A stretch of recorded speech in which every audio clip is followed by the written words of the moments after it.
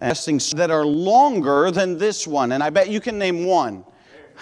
I hope you can name one, all right? 119 is the longest psalm in the Bible, longest chapter in the Bible, 176 verses in it, and we probably will not just spend 1 week on that psalm, okay? I'm just warning you now. It is a phenomenal psalm, but the other psalms that are longer than this is Psalm 78 and Psalm 89, and I went through and just looking through just to see which ones. I thought, boy, this is fairly long, and I thought, I wonder, most of the psalms are known to be shorter psalms. And so I thought, well, I wonder if there's any that are the same size as this. So I paged through, and that's what I found. So it is the fourth largest psalm in the Bible. There you go. There's your trivia if you're ever on Jeopardy and they want to know the fourth largest. Now you know. And if you jotted those other numbers down and they want the second largest, you got a 1 in 4 chance. Then you can get the right one. All right. But as we look at this psalm, it is a psalm of victory. It's really a very encouraging psalm as we read it. We'll not read all of it, obviously, for sake of time, but let's take our text there in verse number 1. Matter of fact, notice in your Bible as well that the title of the psalm, you may or may not have those titles in there. Mine does, and I checked 2 other of my Bibles, and they both had psalms in them. By the way, they're King James Bibles. All the Bibles I checked. Not like I checked other Bibles. I checked the Thompson Chain and the Schofield and my local Bible church publishers, all right? But they're all King James, all right? So just to clarify that. But the Bible does say here in Psalm 18, the title reads this, "To the chief musician, a psalm of David, the servant of the Lord, who spake unto the Lord the words of this song in the day that the Lord delivered him from the hand of all his enemies and from the hand of Saul, and he said."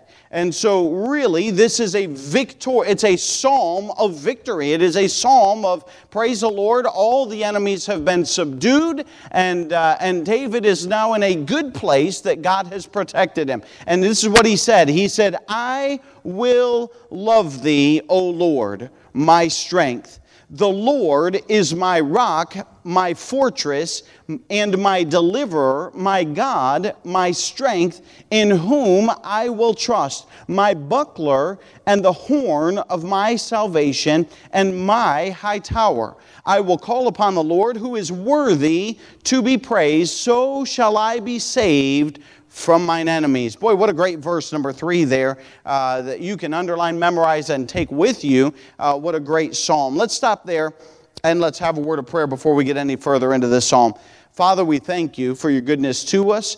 God, I pray that you would use me. God, I pray that you would speak through me. God, I pray that this psalm would be an encouragement to each and every believer, Father, that is here tonight and those who have tuned in online. God, I pray that you would bless. I pray that you would speak to hearts. Father, I pray that this psalm would be a blessing and a help to each and every one of us. And God, that we could apply it to our lives. And Father, we'll thank you for that. In Jesus' precious name I pray. Amen. In this psalm, there are some prophetic references to Jesus Christ, and I will not take time to point all of them out, obviously, and I might point out 1 or 2 here or there, but I really want to look at this psalm from the idea of David's perspective and how God had given him a great victory in his life. And I simply entitled the message, Victory, and there's 6 things that I want us to notice throughout this psalm that I pray and hope will be a blessing to you in your life. The first thing that I want you to notice in this psalm in the first 3 verses that we looked at is the value of God to David. David valued God tremendously in his life. You read those verses, he says, "I will love thee, O Lord, my strength." I want to focus on number 2. Look at what he says, his description that he gives of God. He says, "The Lord is my rock, my fortress, my deliverer, my God, my strength, in whom I will trust, my buckler and the horn of my salvation, and my high tower." You look at all of those possessive pronouns that are used in that description, and he is very much so claiming, hey, that this is my God. And it's a very personal thing for him. He's not claiming, well, that's your God and that's what he has done for you, but rather this is what God has done and been for me in my life. It's a very personal thing that he's using all of these descriptive words. Let's go through them. We're not going to spend a lot of time on them. I have 6 points, and I usually only have 3, so we're not going to park anywhere tonight. But look at what it says. A rock.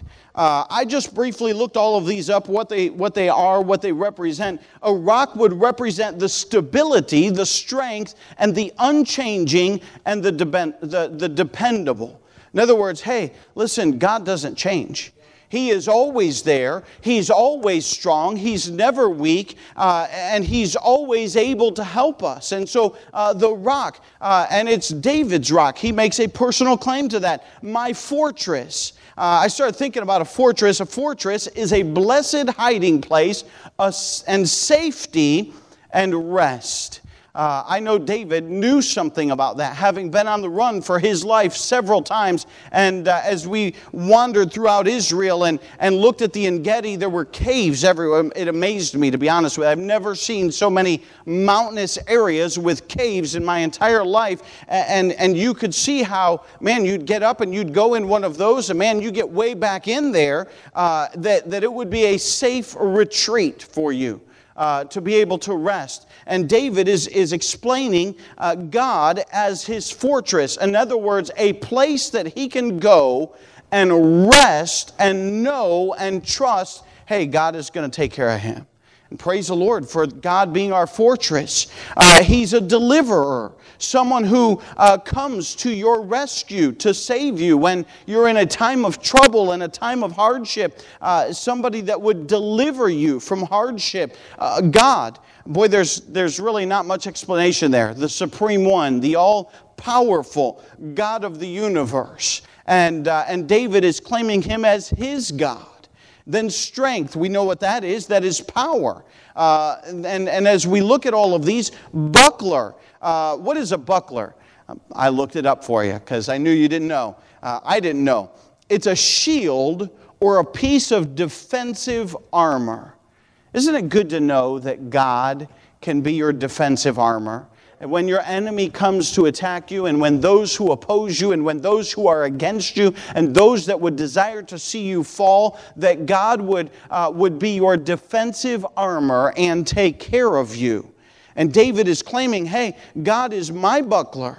The horn of my salvation. I looked that phrase up because I thought, what is the horn of my salvation? What does that mean? And where's that phrase? That phrase is only used 3 times in the Bible. It's used right here in Psalm 18 and verse number 2. It's used in 2 Samuel chapter 22 and verse number 3. And then it's also used in Luke chapter number 1 and verse number 69. It is a direct reference to Jesus Christ. And it says this in Luke 1, 69 and 70, and hath raised up an horn of salvation for us in the house of his servant David, as he spake by the mouth of his holy prophets, which have been since the world began. And it's a reference to Jesus Christ coming into the world. And listen, it's the salvation, obviously, that Jesus would give us. And it's that salvation that David would look to, that, hey, there is a Savior that is coming. And he looked forward to that, and he trusted in that. The horn of his salvation, his high tower.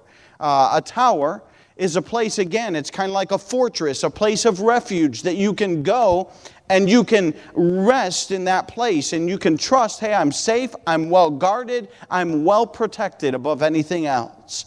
Listen, you get the idea that David, with all these descriptive words, fully trusted and rested in God. Boy, what a blessing to know David valued God. And look at the description of him. How do you get to that place where you value God like that? He developed an admiration for Him. And if somebody were to come along, and this is, I know that this is not the greatest of illustrations. And when you're trying to illustrate something from God, it's sometimes tough because God is way up here and we are way down here. But if somebody came along and they physically saved your life from harm, and then they came along, you would certainly appreciate that. I've been in an accident or two and had, the ambulance show up, and the people in my life was not in jeopardy. Praise the Lord for that. But you know what? I was grateful that they showed up and that they took care of me when I was in need. And listen, if you've ever been in a situation like that and somebody comes to your rescue and comes to your aid, you are very grateful for that person, that they're there, and how much more if your life was on the line. And what I'm saying is David was in that position time and time again. You read in the title how he was delivered of all his enemies, how he was delivered at the hand of Saul as the king would pursue him, and his life on multiple occasions was put on the line physically. And you know what he did? He trusted in God, and God delivered him every time. I know I've mentioned this before. It goes all the way back to when he was a shepherd and when he watched over the sheep. And it started with a lion, and it started with a bear, and it started with things that you might say, well, they're not really small. Well, they're smaller than Goliath, amen? And it just continued to grow to where David, his life being physically on the line, time and time again, grew to appreciate God as he watched God over and over and over take care of him and physically protect him from imminent harm. Listen, the more you grow in the Lord, and the more that God takes care of you, boy, the more you grow to admire and appreciate what God has done for you.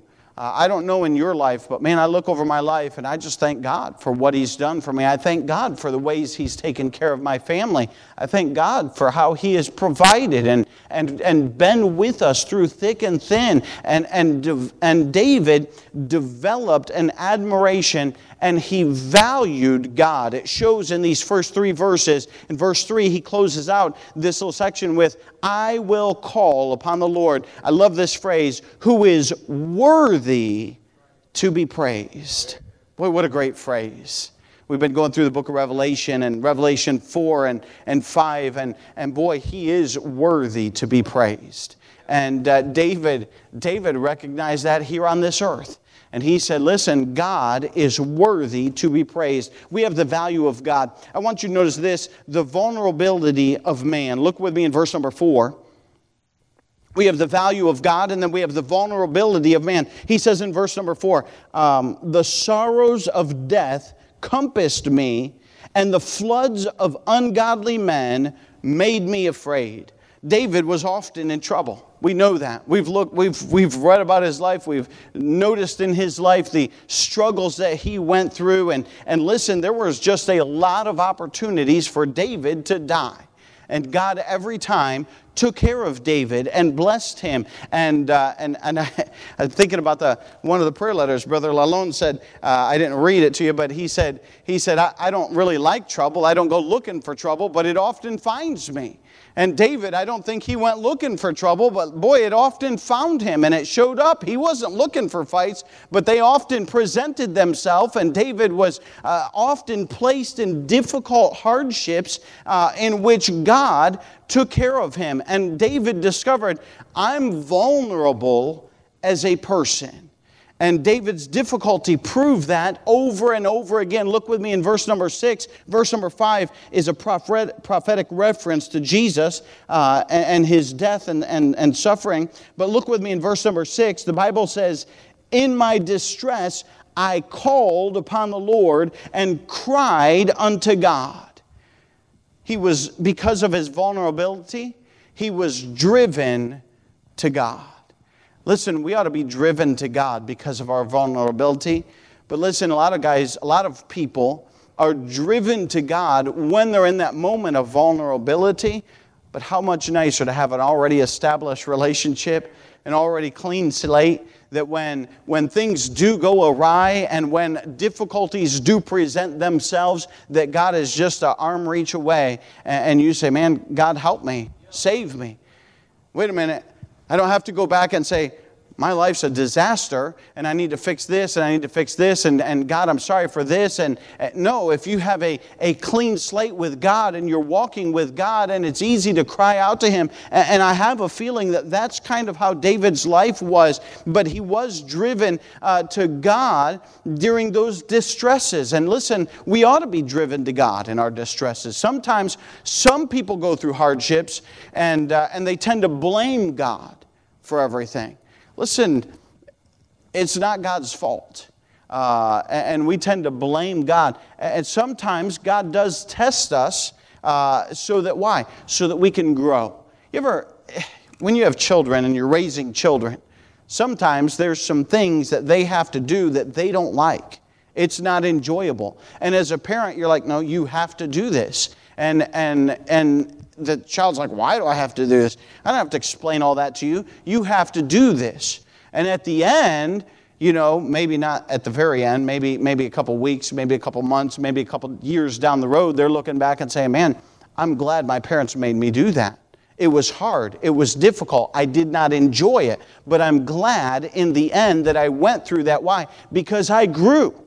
And sometimes God has to put us through some of those things. But listen, our difficulties and our vulnerabilities ought to drive us to God. And that's verses 4 through 6. Verses 7 through 15 are some exciting verses. And we just simply cannot read them all for sake of time. But look with me there in verse number 7. I do want you to notice this. The Bible says, well, we'll go back to verse number 6. In my distress, this is David being driven to God. In my distress, I called upon the Lord and cried unto my God. He heard my voice out of His temple, and my cry came before Him, even into His ears. Look at verse 7. Then the earth shook and trembled. The foundations also of the hills moved and were shaken because He was wroth. Boy, you think about the power of God. Verses 7 all the way down through 15, they really describe the vitality of God. Listen, we do not serve a dead God. We serve a God who is living.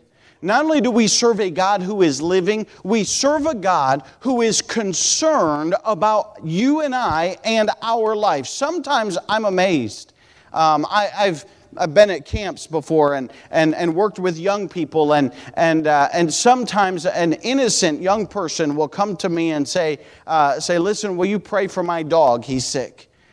And man, I think, and I want to laugh. Then I think, you know what? If that dog is important to that little kid, then it's probably important to God. And God is just as concerned about what we are concerned about and what affects our life. And I might look at it and say, man, that's like really not that important. I would never say that to that kid. But then what about some of the things in our life? And other people might like, that's really not that important. But if it's important to us, God's seeing it as something that is important. When your children come to you and there's something that is important to them, it may not be real important to you, but you'll probably help them. You'll probably be concerned. You'll probably walk through those things with them to help them out because it's important to them. And listen, we serve a very real and alive God who is concerned with us. I love this passage because it says there, we see the dominance of God and His strength. The Bible says the earth shook and trembled. I don't know if you've ever had the opportunity to be in an earthquake, but man, it is incredibly amazing when the entire earth starts to shake underneath of you. I've never been in a full-blown earthquake, but I have been in tremors that were leading up to it. We're in, and some of that stuff, man, it gets embedded in your mind. You'll never forget it. And my wife and I were sitting in an office, I don't know, 2 stories up in a building in Peru, and in Arequipa they had earthquakes. It was pretty common, and all of a sudden, man, it sounded like a big old truck was passing by. Except for it sounded like it was 3 stories up. And everyone, like, in unison, except for my wife and I, because we had no idea what was going on, got up And like they all took like 2 steps towards the door. Like they were all leaving, and we were still trying to figure out what is going on. And then it all stopped. I mean, just as quick as it started, it stopped.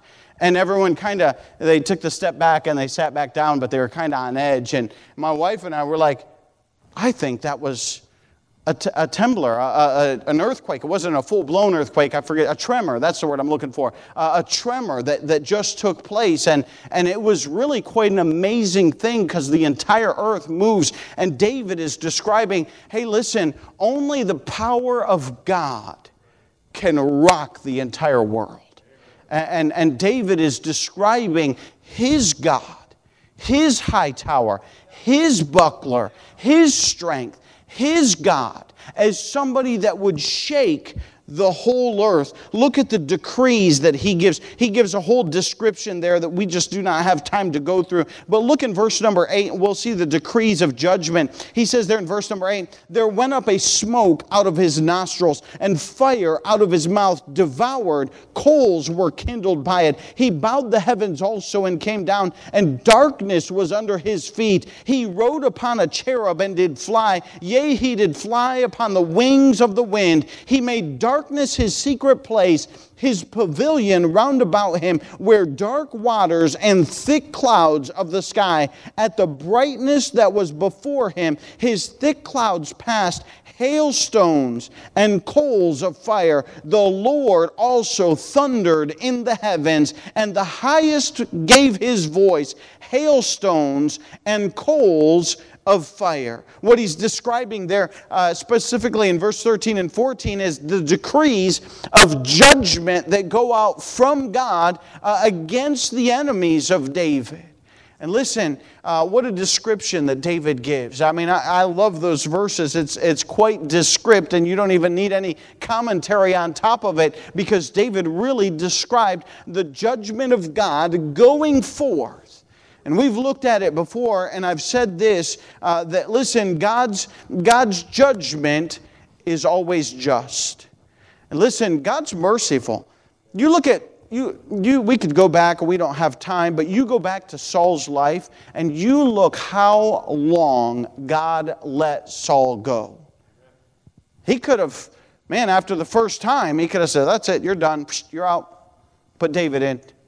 No, he let him go. And I believe God was very merciful and gave Saul opportunity to repent, an opportunity to change, an opportunity to go after God. And he did not. And he just went his own way and did his own thing. And we find that eventually the judgment of God fell on Saul and his whole house. And he was out of the kingdom, and he was no longer the king. And we find that David and his throne was established, but God set forth a decree of judgment that was just.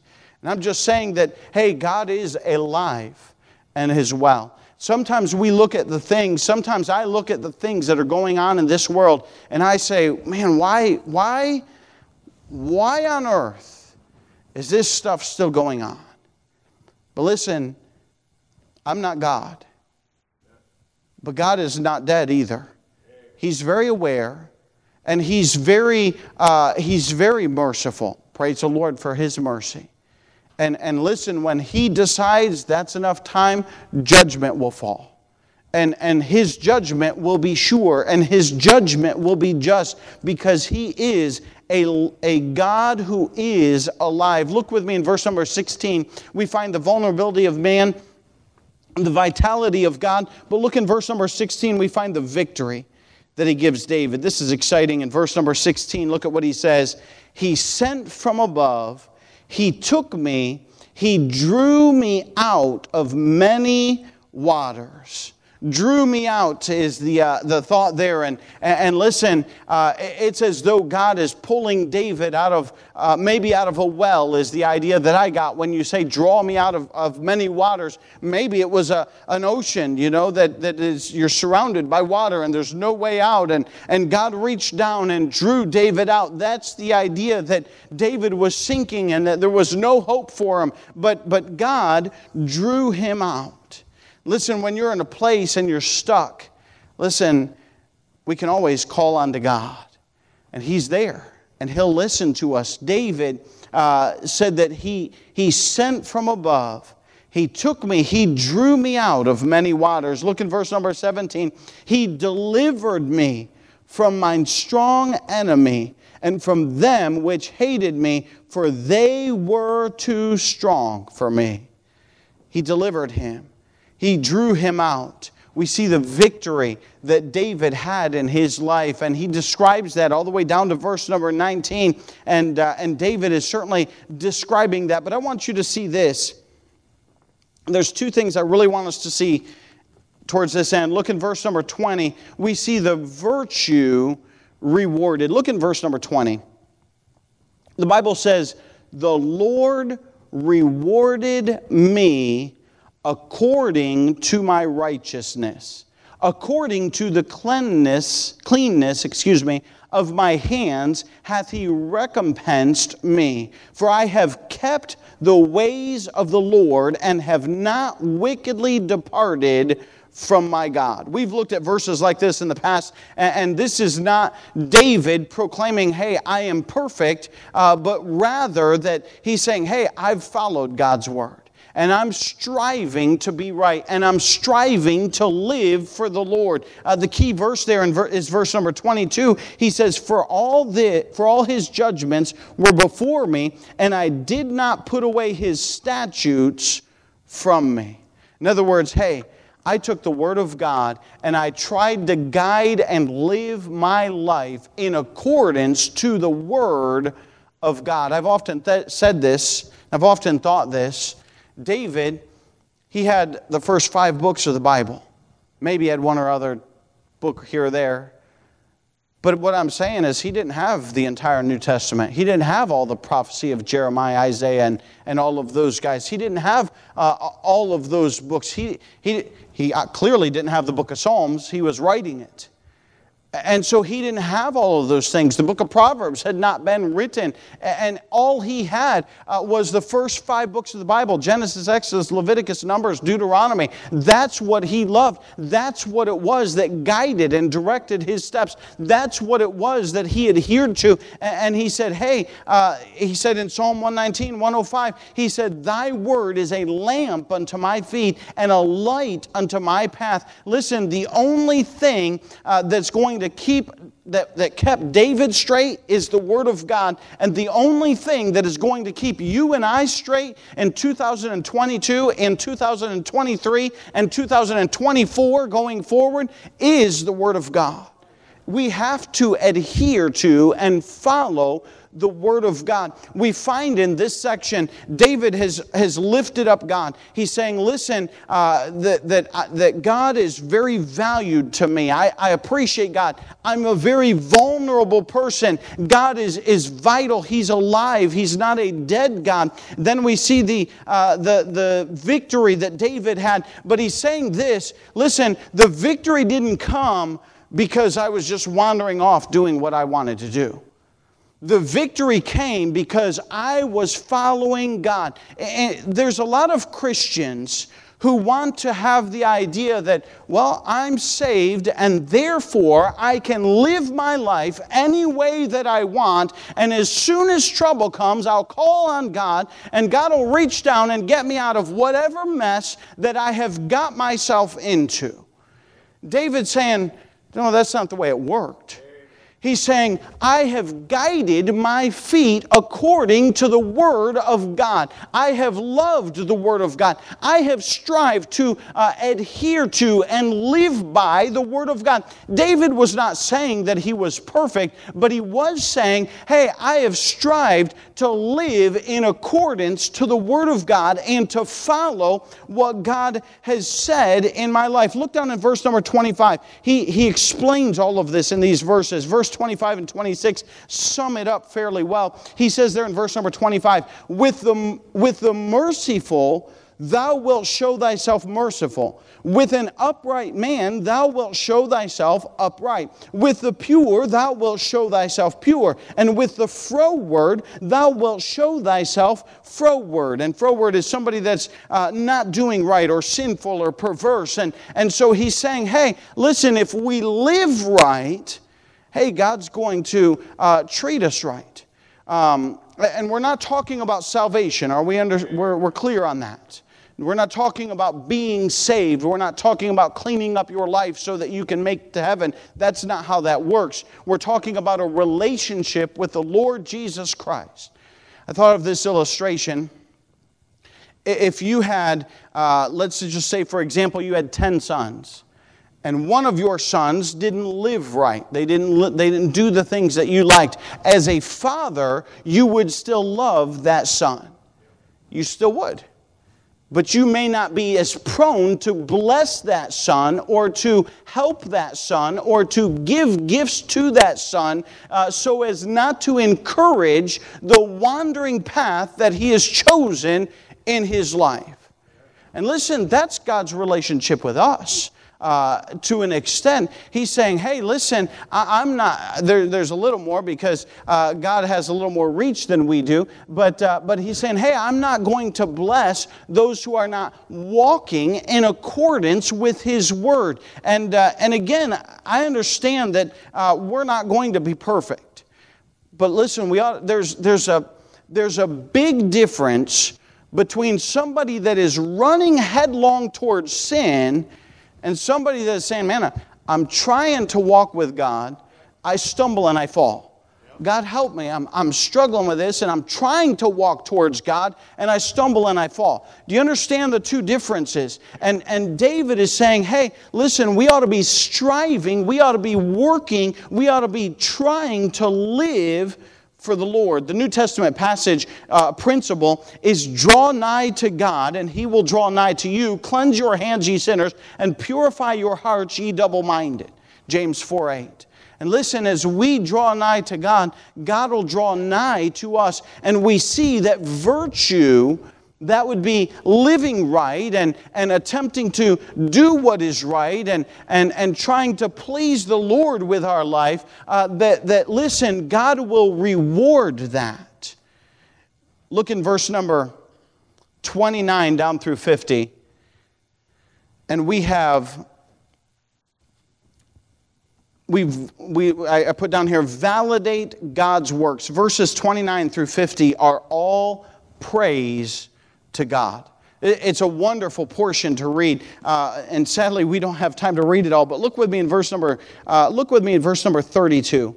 David says, "It is God that girdeth me with strength and maketh my way perfect." Look at verse 35. "Thou hast also given me the shield of my salvation, and thy right hand hath holden me up, and thy gentleness hath made me great. Thou hast enlarged my steps under me, that my feet did not slip." Jump down to 39. "For thou hast girded me with strength unto the battle. Thou hast subdued under me those that rose up against me." Look at verse number 40. "Thou hast also given me the necks of mine enemies, that I might destroy them that hate me." Look at verse number 43. "Thou hast delivered me from the strivings of the people, and thou hast made me the head of the heathen. A people whom I have not known shall serve me." Look at verse number 46. "The Lord liveth, and blessed be my rock, and let the God of my salvation be exalted. It is God that avengeth me, and subdueth the people under me." David is praising God, and he is constantly exalting God, and he's saying, listen, it was God that delivered me from the battle. It was God that delivered me from Goliath. It was God that delivered me from the lion and from the bear and from Saul that pursued after me. And it was God that delivered me from the Philistines, and it was God that took care of me. And he's constantly in all of the victory saying, it was God. And he wasn't saying, look at me, I'm a great warrior. No, he was very humble. And he was saying, it is all about God. And God has blessed me, and God has kept my foot from slipping, and God has girded me up, and God has strengthened me, and God has subdued these people underneath of me. And it was God, and he declares God's praise. Listen, David praised God frequently, fervently, and factually in these verses. I mean, he goes on and exalts God. But I love this. Go back to verse 44, because he defines his successes as God's. Look at what he says there in verse 44 and 45. He says, as soon as they hear of me, he's talking about other people and the people that are subdued and underneath of him. He said, as soon as they hear of me, they shall obey me, and the strangers shall submit themselves unto me. The strangers shall fade away and be afraid out of their close places. He says in verse 46, the Lord liveth, and blessed be my rock. Let the God of my salvation be exalted. It is God that avengeth me, and subdueth the people under me. In verses 44 and 45, it looks like David saying, look at all these people as they bow before me, and they're just subdued to me. But he's really quick in verses 46 to say, hey, God be exalted. And in verse 47, it's God that subdues these people.